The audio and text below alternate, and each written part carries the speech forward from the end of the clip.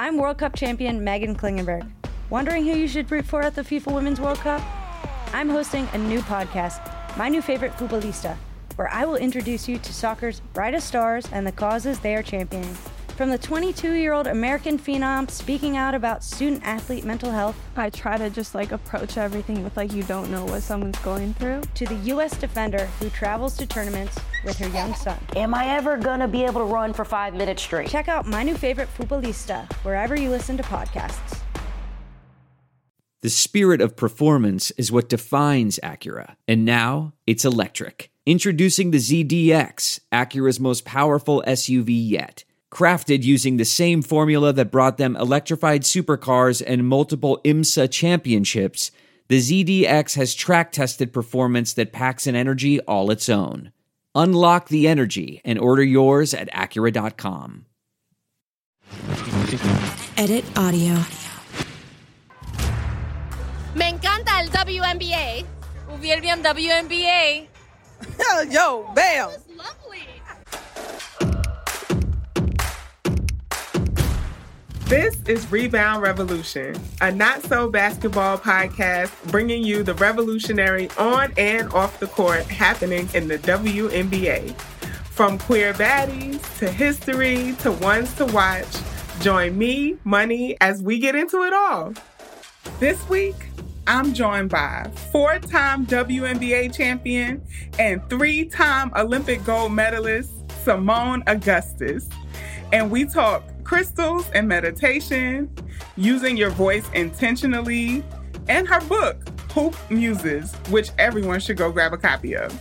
We ready to risk it all. Yeah. And that's what people felt. They like, nah, them girls out there, they talking that talk and walking that walk. So that was good to be a part of. How does someone become one of the most decorated basketball players of all time and have solid political principles off the court? I think this question has always drawn me to and excited me about the Louisiana living legend, Seimone Augustus. In all these different moments in my life where I wasn't necessarily figuring out identity, but trying to understand the political context and consequences around having that identity, Seimone was there, visible, using her voice for change, and playing really good basketball at the same time. So back in 2011, at one of the highest points of her career, leading the Minnesota Lynx to the first championship that they won and being named Finals MVP, what does Seimone use that visibility to speak about? A proposed bill that would have banned same-sex marriage in Minnesota. This was years before a Pride Night at a WNBA game, or even before federal marriage equality. At that point in my life, I had only been letting people know I was a lesbian for a few months. So seeing one of my favorite basketball players share an identity with me and advocate for LGBT rights felt so powerful. And that wasn't the last time Seimone made me feel this power in identity. Whether watching her dedicate a gold medal to Louisiana after the devastation of flooding in Baton Rouge, taking the court in all black with Alton Sterling's name across her chest, hearing her talk about pay inequity for Black women, or listening to her share about her experiences with fibroids, Seimone Augustus has always been a public voice for issues I experience in my life too. And even though she was and is a living legend, she always talked about what needed to change in the world in such relatable, personable, girl from down the block ways. While the W may have a reputation of being an inclusive and supportive professional sports league today, I truly believe it would not be the league it is without the presence of Seimone Augustus. Hey, Seimone, a.k.a. Money Moan, a.k.a. Monumental Moan, because she got a monument, if y'all don't know. I'm freaking out right now. There's so many versions of myself that are so excited to be sitting here talking to you right now. I appreciate that. I can feel the energy. Because it's probably leaping off of me. I'm just so excited right now. So thank you for being here with me on Rebound Revolution. I appreciate that. No, thank you for having me. Yeah. All right. So I'm going to ask you some like quick rapid fire questions. Describe your career in 3 words. Oh, like a beautiful, it's like a beautiful struggle, I guess. When I think about it, it has its ebbs and flows. Like, obviously, it's obstacles with injuries or dealing with losses early in my career, to getting to a beautiful stage where I experienced probably the best time in my basketball career, where we had the dynasty run and I played with so many great players and we did so many great and impactful things in women's basketball. So I guess it's the beautiful struggle. I like it. It's a beautiful struggle. So early pandemic, it's like 2020, 2021, you used to do these Talk to Me Tuesdays. I was tuned in because, first of all, you are hilarious. Really? Yeah. So it just felt like getting another perspective on you, you know, like, oh, wow, like you are not only like this phenomenal player, but also like a really funny person and really into sneakers, because that wall of shoes. Oh, man. I know. Everybody's like, where you at? You in your closet? I'm like, yeah, like closet office situation. But yeah, everybody love the backdrop. Yeah. So out of all of those shoes, you have some of the most like detailed and signature shoes in the game. If you could only wear one pair, what pair would it be? Because there's so many different ways you can go about it. Like, you know, obviously my favorite sneaker is Air Jordan 5. That's the first sneaker my dad bought for me to start playing ball. Wow. But then if you think I got to wear this for the rest of my life, I want comfort. So I'm an Air Mag 1 fan. Like the silhouette, like I love that sneaker. And it's fairly comfortable. If I had to wear one shoe for the rest, it'll probably be an Air Mag 1. So Courtney Williams was trying to explain to me that there's a difference between a sneaker that you play basketball in and a sneaker that you just wear to be cute. It is. Can you help me? I'm not a sneaker person. So what's the difference? Like, okay, so a hoop shoe has to be comfortable. So it's whatever your preference is. So my preference as a hooper was like a light shoe. My favorite basketball shoe of all time was like the Huarache 2K4s. Huarache. They came out in like early 2000s or whatever. Very light, durable shoe, easy to tie. And I also love to have a strap on top because I'm a high top person. Like I never did kind of convert over to the low top sneakers when everybody started wearing them. So the difference between that is just like you're finding something for your comfort, durability to be able to perform in a game. And then your sneakers, it's just like, I'm putting on an outfit today. What look good with this outfit? As a sneakerhead myself, I don't know how everybody else choose outfits or go about their day, but I get to shoot first. So I pick my sneaker and then I go into my closet and find the other accessories and stuff like that. So that differs because I'm just walking around and, you know, enjoying my day as opposed to like running up and down the court, jumping. Like it has to have a different feel to it. So the outfit starts with the shoe. For me. Okay. What's a song that is on your like pre-game playlist? Oh, if I was still playing right now, it would be Win.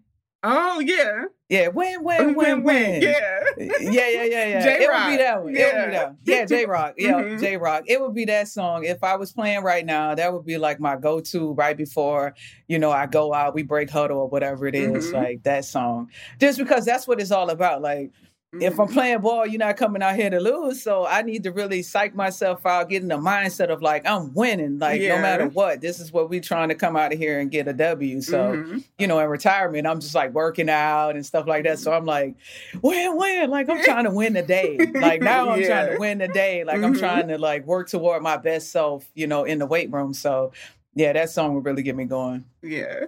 I love that song. I have a playlist called Trap Meditation, and it's on there because it's just so repetitive, you know? And so just like that, win, just again and again, and the beat. And I just love Kendrick's like ad-libs in that song too. So it just, it feels meditative, even though it's not meditation. You know? Exactly. That's what I try to tell people. The repetitive songs when you're working out are a very good beat that keep you upbeat to get you through. It's just like the best. Yeah. But you are into meditation, right? Like you meditate? Yeah. Every day. I don't miss it. How did you get into meditation? Like college, just Differing, just trying to find different things that work with me. Like, obviously, everybody grew up with some form of religious background. And so from there, you just kind of, in life, journey into different things and find things that resonate with you. And so meditation was kind of one of those things I drifted toward, especially when I started doing yoga. Like, you end your sessions with meditation or some type of sound, meditation or something. So I just came up with my format, what it is that I do. So I have my altar, I set it up, I do affirmations. So that's a form of meditation. I do like silent meditation where I spend about 5 or 10 minutes with myself. And then I do sound meditation, meaning using the sound bowls. And I do that for about 5 minutes. And either I'm in silence or as I'm doing the sound meditation, I'm saying affirmations. It helps bring a sense of peace and calm. But also, it gets you ready for your day as far as what you're about to enter. You never know what the day holds. That's amazing. My friends call it woo-woo stuff. I'm like, you really into the woo-woo. Look, you got to find something to keep you centered. Like, whatever it is, be consistent with it. I think consistency is key. I think some people start off with something and after a few days, a week, maybe even a month, then it's like, whatever they desired results they thought it was going to be didn't, come to fruition at that moment. And so they just kind of give up on it. But consistency is key in really and truly any practice that you're doing. Mm-hmm. I love rocks and crystals. And I saw one time that you had this wrapped tiger's eye. And I was like, I have to ask Seimone about crystals. So are crystals a part of like your meditation practice? It is. You know what? That's something I'm continuing to learn. So I love crystals just for the sheer beauty of it, the messages behind them, the powers that they possess. But in order for you to really like hone in and really activate and be one with your crystals during meditation, it takes a lot of practice, a lot of knowledge. And so Soul Rays is the lady that does a lot of my pieces. She does a lot of the wrapping of my pieces. She does Reiki and she teaches a lot of classes. So I've been in the process of learning.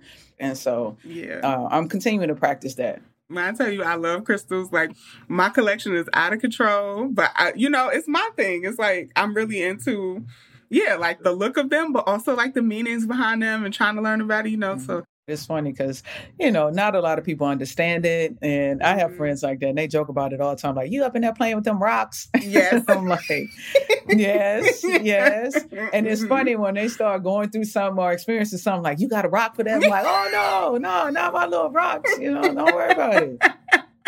But of course, if they want it, you have to, gift it. I feel like that's a part of your journey is to like introduce people to something new. Yeah. So I always do. I think probably all my friends, the crystals that they have, I probably gave them most of them. I'm like, okay, you want some help? You having trouble sleeping? Let me slide this amethyst. Exactly.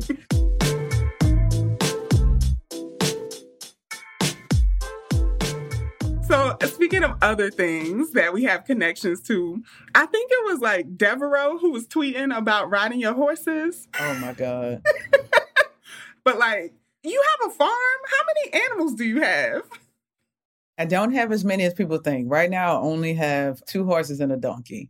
But, as the time go on, we'll have chickens and all this stuff. But we're in the process of setting all that stuff up. But at the time when Devereaux came, my horses, I had just recently broke them in. So you can still ride them and stuff like that. So she was trying to build up the nerve to ride the horse. But we have one in particular that's still kind of like titter-tatter that line of trying it. And I'm just like, I don't know if you want to do it. So I think the day that she came out there, that particular horse started acting a fool. She was like, I'm good. I'm good.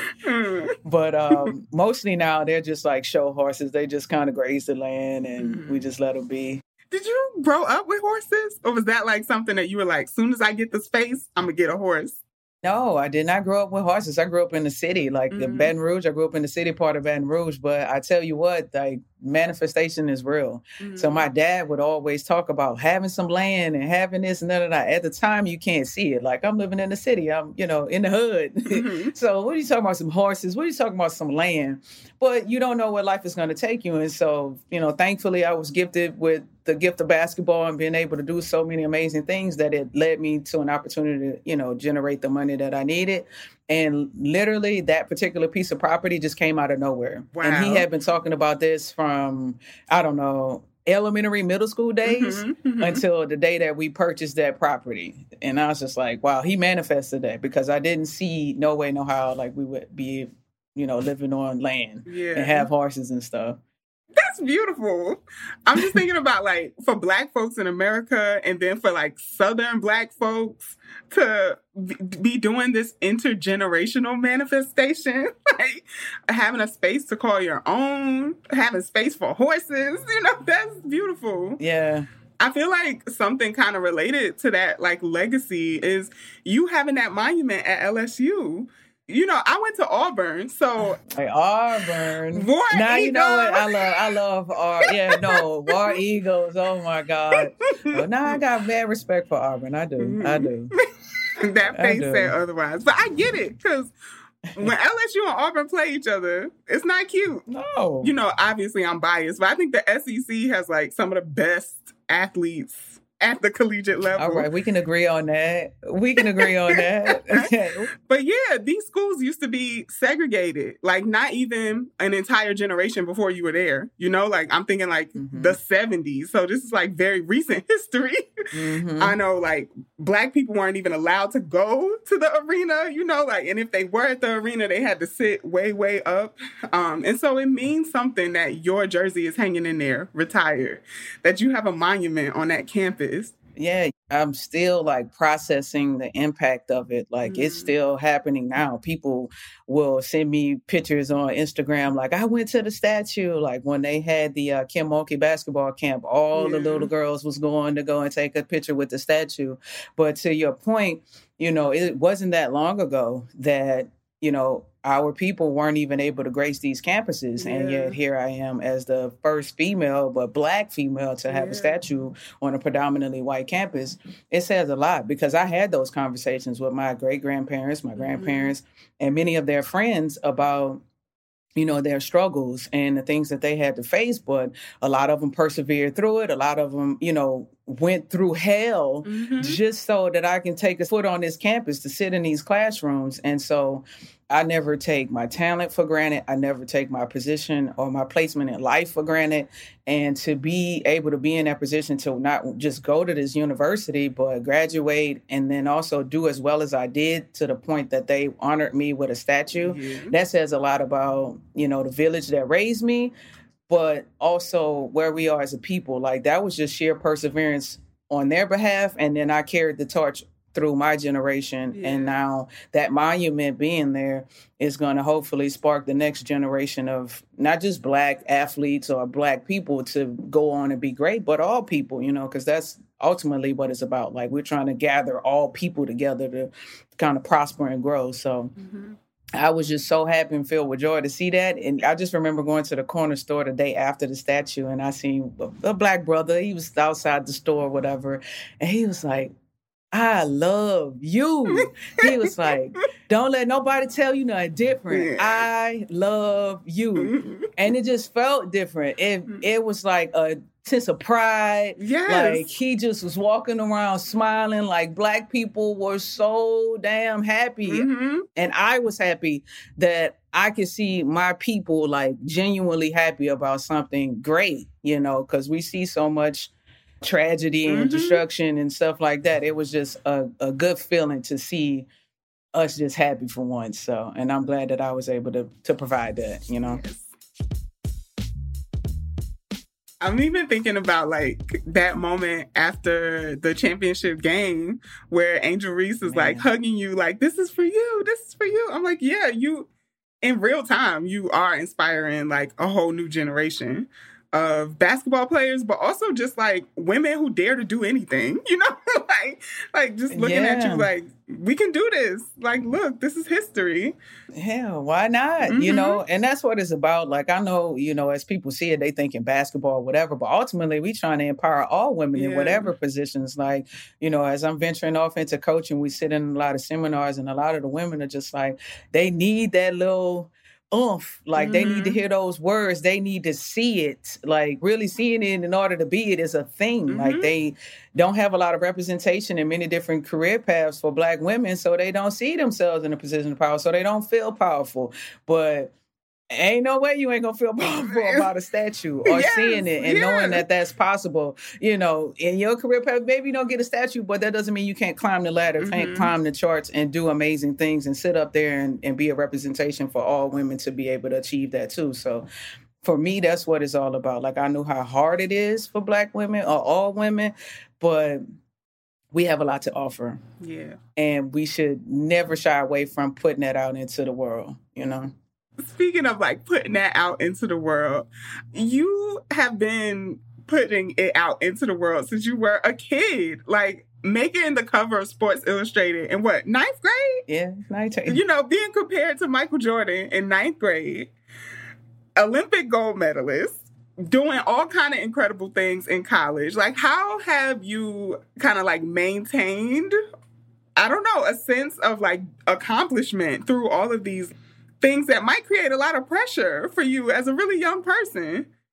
Yeah, a lot of pressure. I mean, the Sports Illustrated book definitely created that. It was funny how that came about. Like, I didn't even know that it was out. Like, a teammate went to the Walgreens and kind of walked down a magazine aisle and spotted it and just bought the whole, like, rack and brought it back to the hotel. And it was like, oh, snap. And so, obviously, it circulated, noise, da-da-da. And from that day forward, it was just like, people was like, that's that girl that's on the magazine. And so I always had to stay one step ahead of everybody else because now they're gunning for you. Like they want to be able to say they took you down. Like I beat her.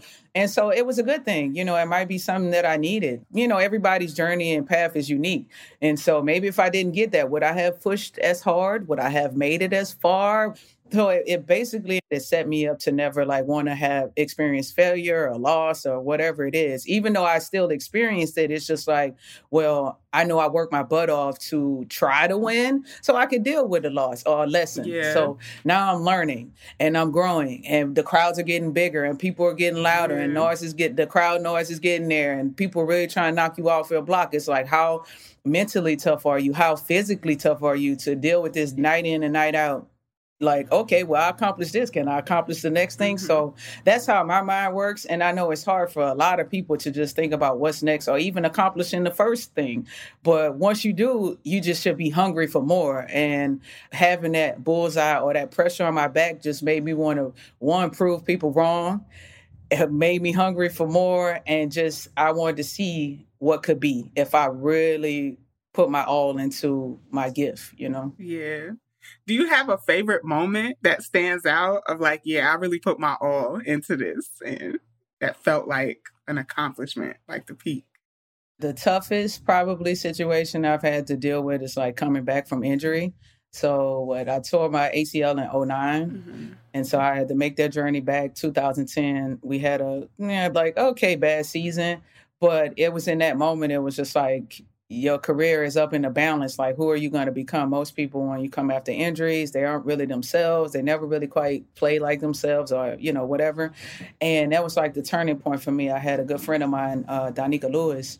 I just remember like crying and going through all these emotions. And she was just like, look, what is it to have to prove yourself one more time? Like, you've done it your whole life. You've been doing it. And I was just like, I'm tired of proving myself. At a certain point, you feel like you've established yourself enough that you don't have to prove, like, you know what I can do. Yes. But it was another one of those situations where, what is it to have to do it one more time? And so I really like put my head down. I remember during that time, I was like running every day, like 2-3 miles. I'm like, I'm going to get in shape. I'm going to get myself together. I'm going to prove everybody wrong. And then the next year was the year that we won our first championship in organization history with the Lynx.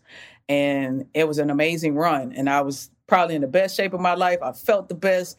Everything just like fell in place. It was like easy breezy. And so I would say that was just having to work myself through some hardships to get to that was probably the best moment of my career. Like one of the best moments. Wow. To go from injury to championship, that's a run. Yeah. First of all, starting basketball so young, being successful so young, does that impact the way you like coach or work with youth now? Yeah.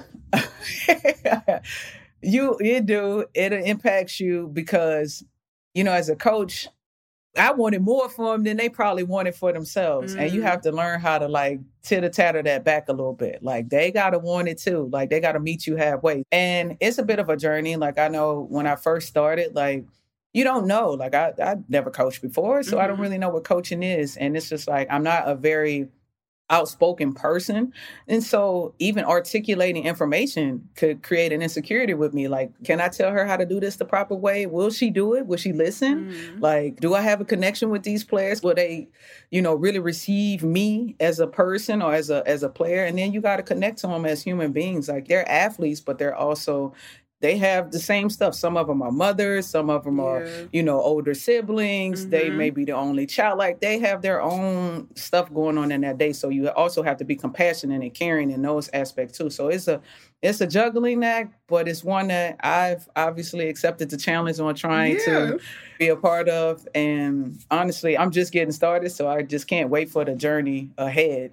Well, I can say like from the outside, just as a fan, watching you transition from like, legendary player to coach, it seems like you have effortlessly like built that connection with players, whether it's like other players posting about you on Instagram, or I caught a few Athletes Unlimited games where you were facilitating. It just seems like they all really are really connected to you and like hanging on to what you have to say about the game, what comes next. Well, see, you see something different than I see. So, like, you from the outside looking in, or you in there, you like, do you get it? Do you hear what I'm saying? You in the huddle, and you drawing stuff up. You're like, all right, you heard me? Like, But I guess you're right. Like, a lot of them, a day didn't go by at AU where somebody didn't come over, speak, make conversation, ask questions, do certain things. So I'm like, okay, yeah. I can kind of understand what a lot of people see from the outside. It's like, no, them girls come over there. They want to hear what you got to say. Like, they're paying attention. They doing what you telling them to do. I'm like, okay, heart pounding. Like, I just want them to go out there and do good. And, sometimes they go out there and do what you say do. Sometimes they don't. And you have to live with it. But, it's good to know that they do, respect me enough. They see me in a different light that they feel like they can come and get whatever it is that they need from me. Yeah. We heard you loud and clear. You love the WNBA and want more analysis and insight on your favorite players. Welcome to Queens of the Court, an Odyssey original podcast. I'm your girl, Cheryl Swoops. And I'm Jordan Robinson. All season long, we'll be bringing you the post-game analysis that you crave and sitting down for interviews with athletes across the W. You can listen to Queens of the Court on the Odyssey app or wherever you get your podcasts. There's no distance too far for the perfect trip. Hi, checking in for... Or the perfect table. Hey, where are you? Coming! And when you get access to Resi Priority Notify with your Amex Platinum card... Hey, this looks amazing! I'm so glad you made it. And travel benefits at fine hotels and resorts booked through Amex Travel, it's worth the trip. That's the powerful backing of American Express. Terms apply. Learn more at americanexpress.com/withAmex. So just to go back a little bit, you talked about like the community you grew up in and like folks who people would never know helped you become the person you are today. Can you talk a little bit about some of those people? I know. I mean, the obvious people, my parents or whatever, but when I speak on people that you would never know, like I said in my speech, I'm like, I went to courts, I went to places that people would dare not go to. Like me and my dad hop on the bike or hop in the car and we would just be like, oh, we heard a game going on over here uptown and we'll head over there. And you never know. Like that's the whole beauty of like honing in on your craft. Like when I fell in love with ball, I didn't want to put it down. I'm just like, I want to learn something new. I want to do something new, And so going to these different courts and these different gyms and playing against different people really helped me understand like, hell, just here in Louisiana, you can go downtown basketball, it's different. You can go uptown basketball, you can go to east side, west side. Then when you get outside of Louisiana, you go to Texas and Georgia and all these places, basketball is totally different, like how they play it, how they see it, everything. And so I always enjoyed that. And I would say it was a lot of people within my community that I played against that, like I said, you will never know. These are just people that came down the street, who went home, went to work every day, that I learned how to talk trash from. I learned how to do an in and out move from. I learned how to shoot a 3-ball. I learned how to, be tough. Like, they knocked me down. Like, I had just as many strawberries on my knees as they had. You know what I mean? I learned how to, like, use my mental. If I wasn't as strong and jumped as high as the dude that I was defending, and I learned how to shot fake. I learned how to do all these different things. And learning that helped me become more instinctual on the court. It helped me read things and see things a little bit differently because of all the different people that I played against. And a lot of them, we ended up journeying through the recreational facilities together. Like, once we got our little clique, it's like, oh, we meeting up over here. And so you take your little clique to other areas and play ball. And so that's what I'm truly thankful for, that my community, meaning it's Gushung, we call it Parktown.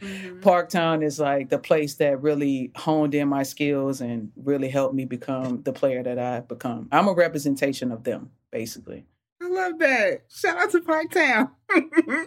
You a trash talker? A little. Okay. A little. If you ask my teammates, they used to say I was, what was the movie? The little sing-along movie? I can't think of it. But it's a girl that kind of whispers. Wait, oh my God. Our producer, Mick, just put in the chat, Pitch Perfect. Are you talking about Pitch Perfect? Yes, yes. I talk really low, so when I talk trash, you have to, like, be near in order to hear it. And my teammates will either hear it or they don't, and they'll be like, moan over there whispering. But I was never like, rah, rah, rah, rah, rah, rah. Every now and then I'll say and one. But I found that talking all that trash got me tired. Like, trying to figure out what to say in the moment and all this. You using all that breath. I need that to go back down the other way, play some defense. Like, I don't have time for that. I think Ariel Atkins from the Mystics, I think she said that too, because they're like, you so silent on the court. She's like, I need my breath to get back down the court. Man, I did it. I tried it one game. It was like a big game, rivalry game. And I'm like, I'm hyped, from the jump. And we go on a run. I'm like, and went to the bench and was like, whoa, that took everything out of me. And I felt like I couldn't recover. I mean, I'm drinking Pedialyte, Gatorade, all the electrolytes, all this stuff, trying to get myself back together, and just felt like I never recovered. I was like, from that day forward, I'm not doing none of that. I'm just going to stay the course. Well, a place that you have used your voice a lot is activism. And I think this has actually made you one of the most recognizable faces in women's basketball, is like how much you have been involved. It feels like in like every movement of the time, you've done something or said something on the issue, whether it's from marriage equality to Black Lives Matter. Like, you just got something to say. And I've really admired that about you. But I also know that the league has not always looked the way it looks now when it comes to like support of social justice movements. So can you talk a little bit about how you've seen the W evolve from when, back when y'all was getting fined for wearing T-shirts to now? This face. Y'all can't see the face. But Yeah. From what was that, 15, 16, when we started with the Philando Castile and Elton Sterling situation. That was near and dear to us. And it was amazing because Coach Reed was actually one of the people that pulled the team together to be like, yo, what's going on in the world? Let's have these discussions. Let's have these talks. And we did, and we came to a conclusion, like, we wanted to do something. We wanted to say something. And I think, up until that point, you can fact check me, but I don't think no W player or anybody really stood up or said anything or fought for anything. Like, we was just always like, don't say nothing. Like, you don't want to get fined, won't get no trouble. Like, so we just kind of never jumped into the fire. But for me, that hit home for me. Elton Sterling, like that store that he was killed at, I went to that store every day as a kid. Like, to go get candy, go get pop. Like, I knew the little lady that worked there. She used to sneak me some candy. And my mom was like, I know you're not stealing. I'm like, nah, she gave it to me.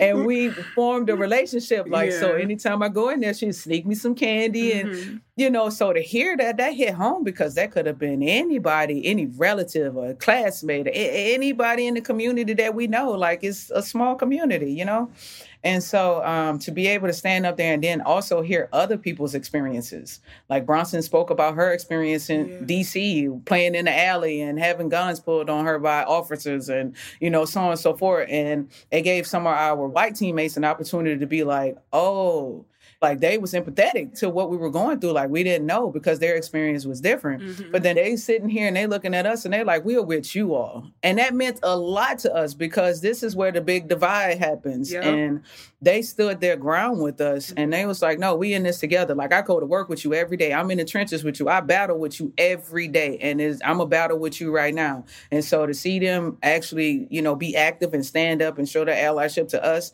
was amazing. Obviously, we dealt with difficulties. We were getting fined by the league. Mm-hmm. The officers that were supposed to be working the game walked out, left the target center exposed, so on and so forth. But look at the beautiful thing that happened. We had an all-female staff that said, we'll protect them. Mm-hmm. And from that day forward, I think that's what we've always have, up in the target center protecting us. And from there, everybody around the league, they was like, oh, Minnesota doing it? Yep. I'm going to do something. Yep. We're going to do something. We're going to do something. We're not going to stand. And we're going to wear us a shirt. And we're going to do this. Because we never knew we can use our voice. So everybody like, well, hell, I got something to say and I'm fighting for something and I want to do this. And I'm like, this is beautiful. Yeah. This is stuff that we didn't know about people, whether you was fighting for social justice or breast health awareness or, whatever everything. It is that aligned with you, everything. People are like, nah, I need to tell y'all this. Like my family going through this and I went through that. And I'm like, all right, now we get to know you beyond just a basketball player. Like now I can resonate with you as a person. And that carried on all the way to the bubble season, which I believe in the history of the W was probably our most impactful season because that was hard to go in that bubble and say you was going to work for X amount of months just in a little confined space with just us and do that. But being a part of a Senate race and having to stand up for all the many things that we did, like to be able to have all 144 girls plus staff and everybody there and all aligned and on the same page, that has never happened. Yeah. The only time you really get people together is All-Star break.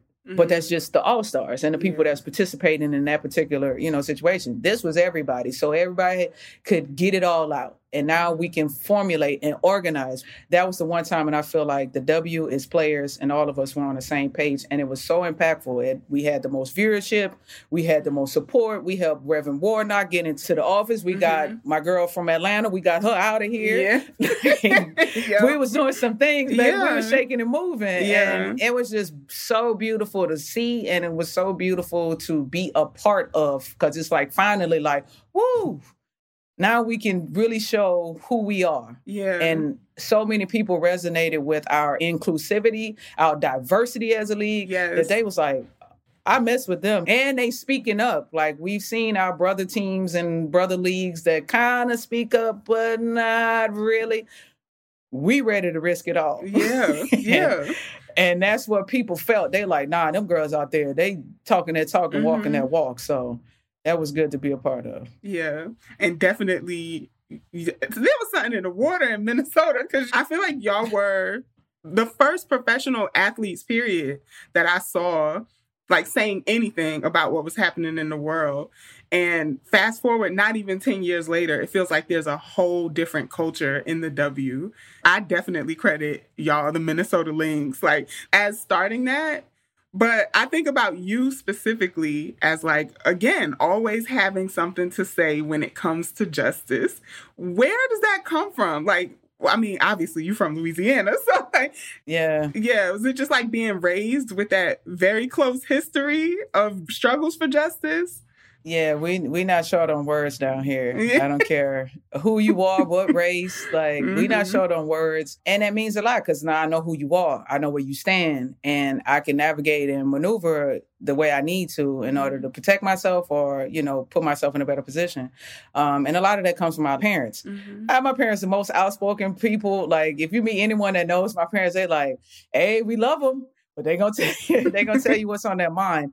And then like myself, they're not the most talkative people, but when they talk, it means something. That's why it's like, I don't talk a lot. I just kind of observe. Like when I say something, I'm going to mean it. And I mean what I say, And what I thought about was like, we don't have the luxury of the guys. We don't live in gated communities and make hundreds of millions of dollars. We're active citizens just like everybody else. Right. I get up, I got to go to the grocery store. I don't have security with me, Period. I go to the grocery store, I got to go shopping, I got to move around, and people may or may not notice who you are.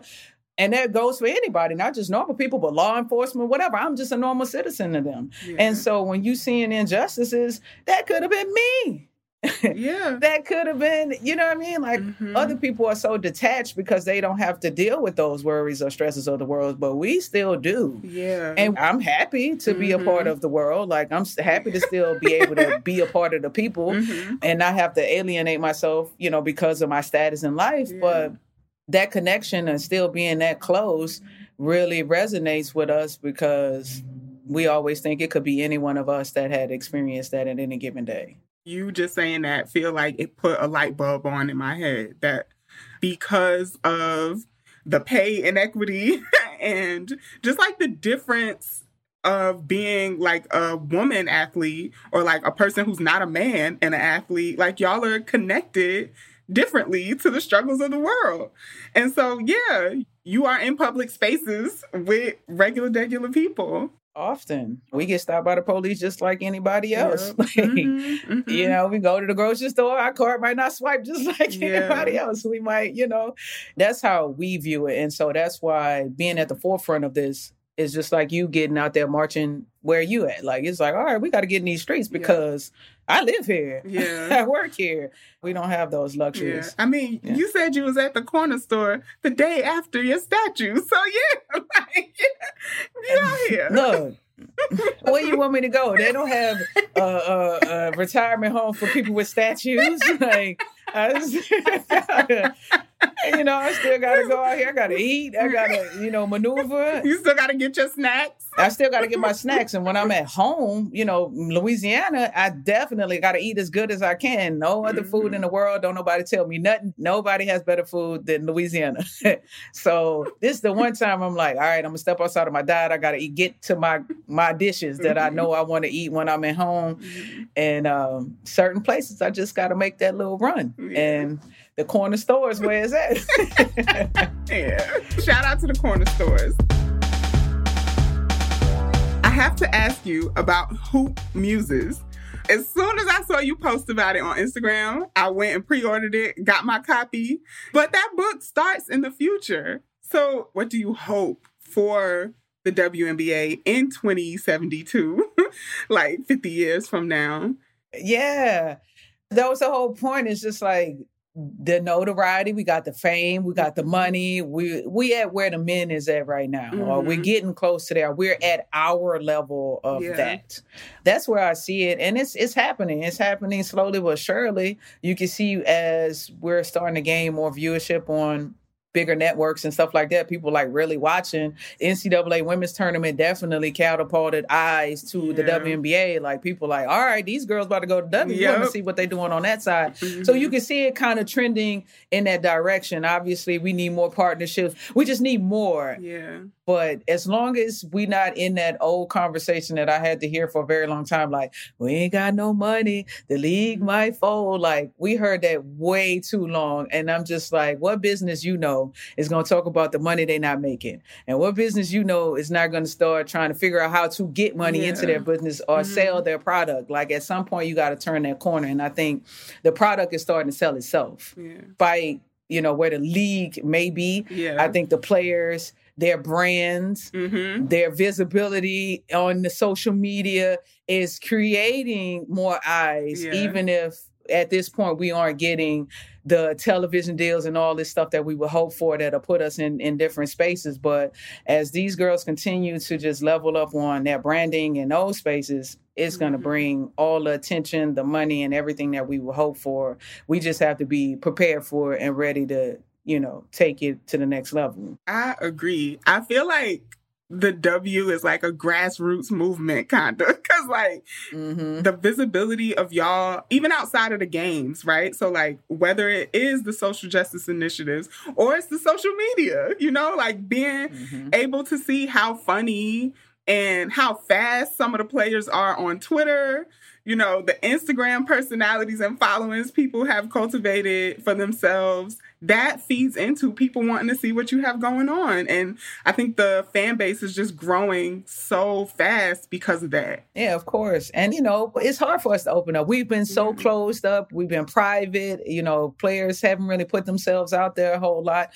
And for various reasons, you know, some people are just private and we never had access to being able to put ourselves out there a little bit more. So social media kind of really helped people to see another side of the athletes and who we are and all that. And so then they gravitate to you even more. Like, I didn't get a chance to do that during my dynasty run because social media, like Instagram, all that had just kind of started. So you really wasn't on there like that. But now we done settled in. We know what it's about. We know what it offers. And people are taking full advantage of it. And it's really just going to help us. Yes, I think only up from here.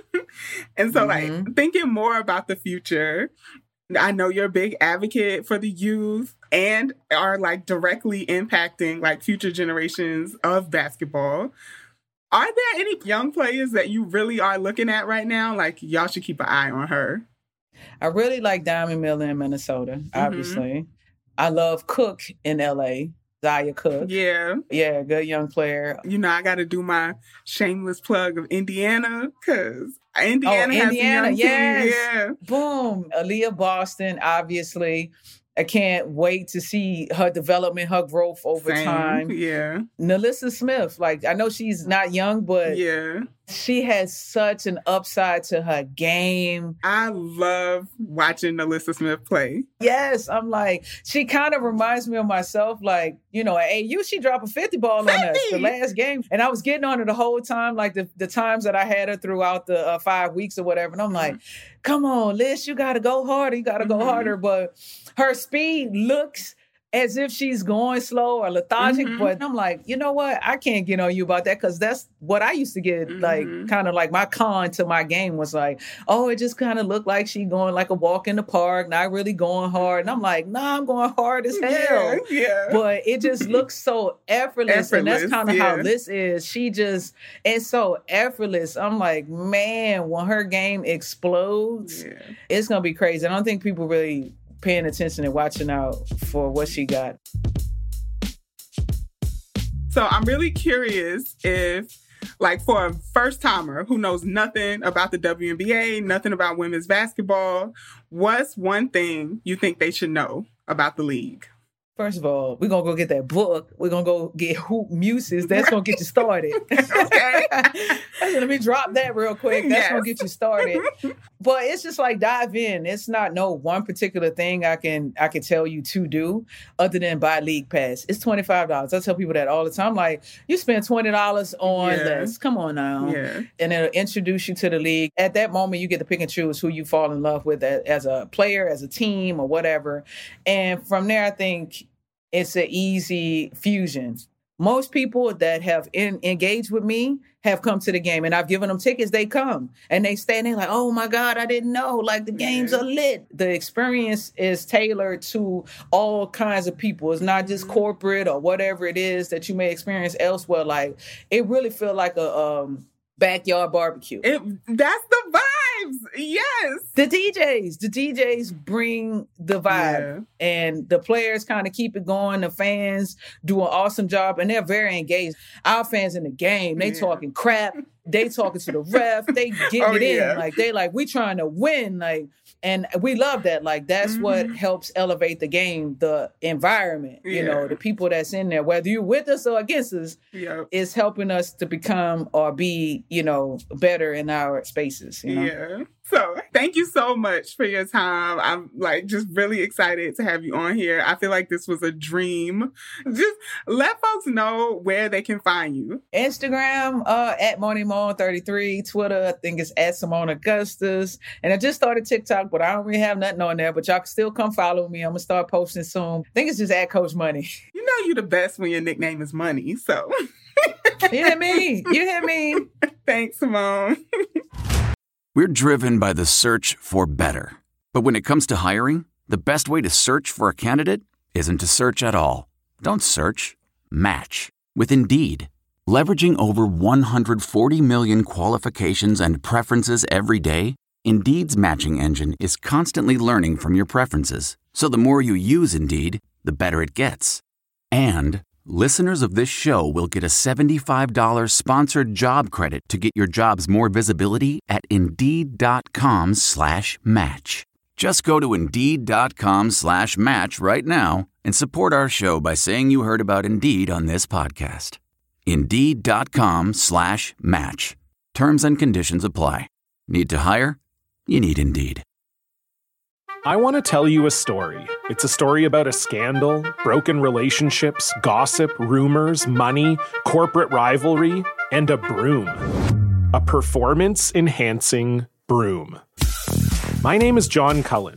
I'm a comedian, podcaster, and for 20 years, I was a semi-professional curler. And I want to tell you the story about how a single broom almost imploded the 500-year-old sport of curling. We felt like we were bringing a knife to a gunfight. It's the story of a superstar and his fall from grace. Well, I was being dragged through the mud. It's the story of two brother entrepreneurs with a dream. I said, that's great news. It's a story of intrigue. I still don't understand why we want to keep his name secret. The full story has never been told, so I'm going to tell it. Broomgate, how a broom almost killed curling. It was a year I'd like to forget. To listen to Broomgate, search for Broomgate in your favorite podcast app. That's all one word, Broomgate. Want to sound like you in the know when it comes to the W? I got you. This is Fundamentals, where I'll give you a rundown of something to make you look like you're the expert in the room. This week's Fundamentals is all about text. This season has been spicy. I've seen more scuffles and shoves than I have in a while, resulting in some of my favorite players getting teed up. That's right, a technical foul. Most commonly referred to as a technical foul is different than a normal flow of basketball foul. Basketball is a contact sport, and while playing, limbs and hands are expected to bump into a few noses here or there. Cough, cough, Liz Cambage. If you know, you know. That interview was wild. But a technical foul is contact or cussing that goes beyond what is to be expected in the normal course of a basketball move. There are some more boring, less spicy ways to get a tech, but that's not usually why people get techs, so we just gonna talk about the spicy reasons. For example, any contact with a referee or an official is a tech. I guess maybe with the exception of if you fall into them after a clumsy shot. In usual gameplay, you would not need to come into physical contact with the official, so it's a tech. Coaches and bench players can also get techs. That's right. It's also different from a regular foul because you don't actually have to be playing to get one. Only 5 players from each team are allowed on the court at a time. So if anyone leaves the bench, even for a good reason, like holding their teammate back from a fight, they'll likely get a tech. Same for coaches. If you're on the court and you're not supposed to be, that's a tech. Fighting, and even over-the-top trash talk can get you a tech. Late this season, WNBA history was made in a heated game between the Atlanta Dream and Dallas Wings, with 10 technical fouls being issued, the most in regular season game history. The penalty for a tech is the opposing team gets to shoot free throws with no one on the court, and they get possession of the ball after. Sometimes, depending on the determination, fines may also be given for techs.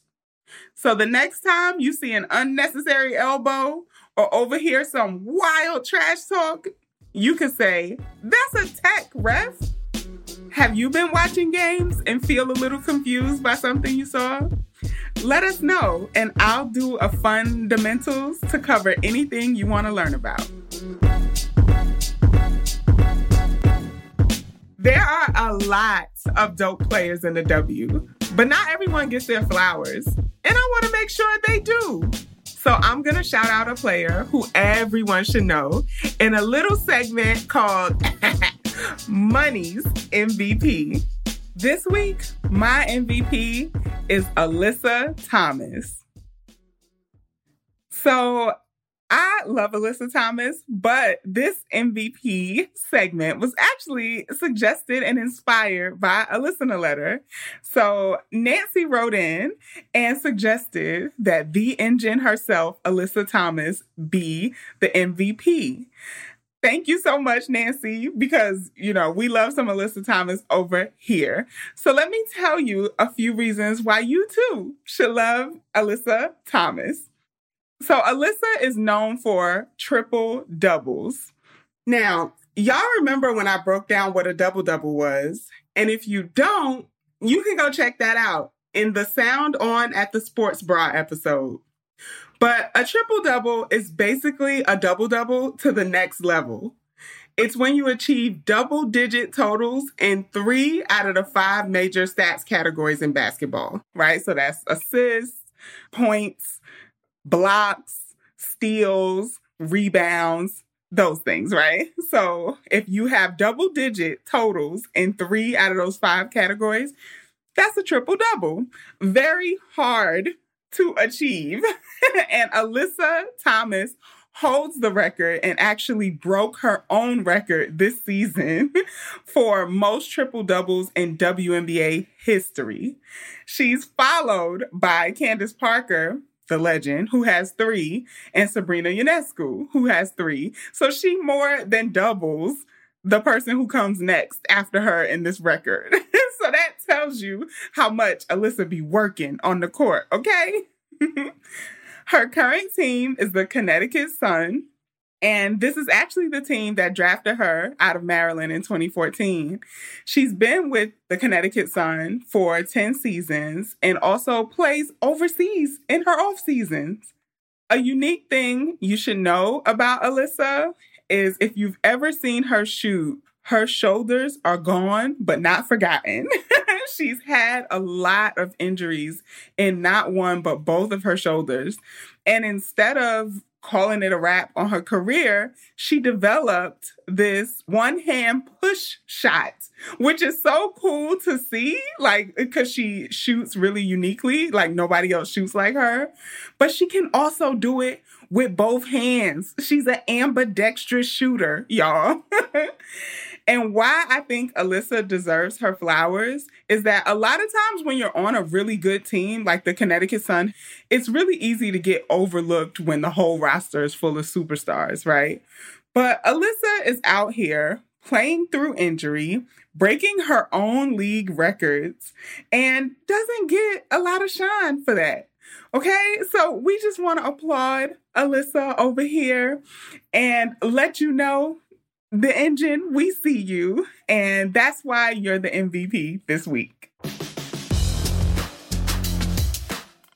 Rebound Revolution is an Edit Audio original podcast created in collaboration with The Cube. I'm your host, Money McEachern, and this episode was produced by Melissa Houghton, Mick Finnegan, and me. It was edited, mixed, and mastered by Mick Finnegan. Our supervising producer is Anna Deshawn. Our executive producer is Steph Colburn. Thank you to Kathleen Speckert and the whole Edit Audio team.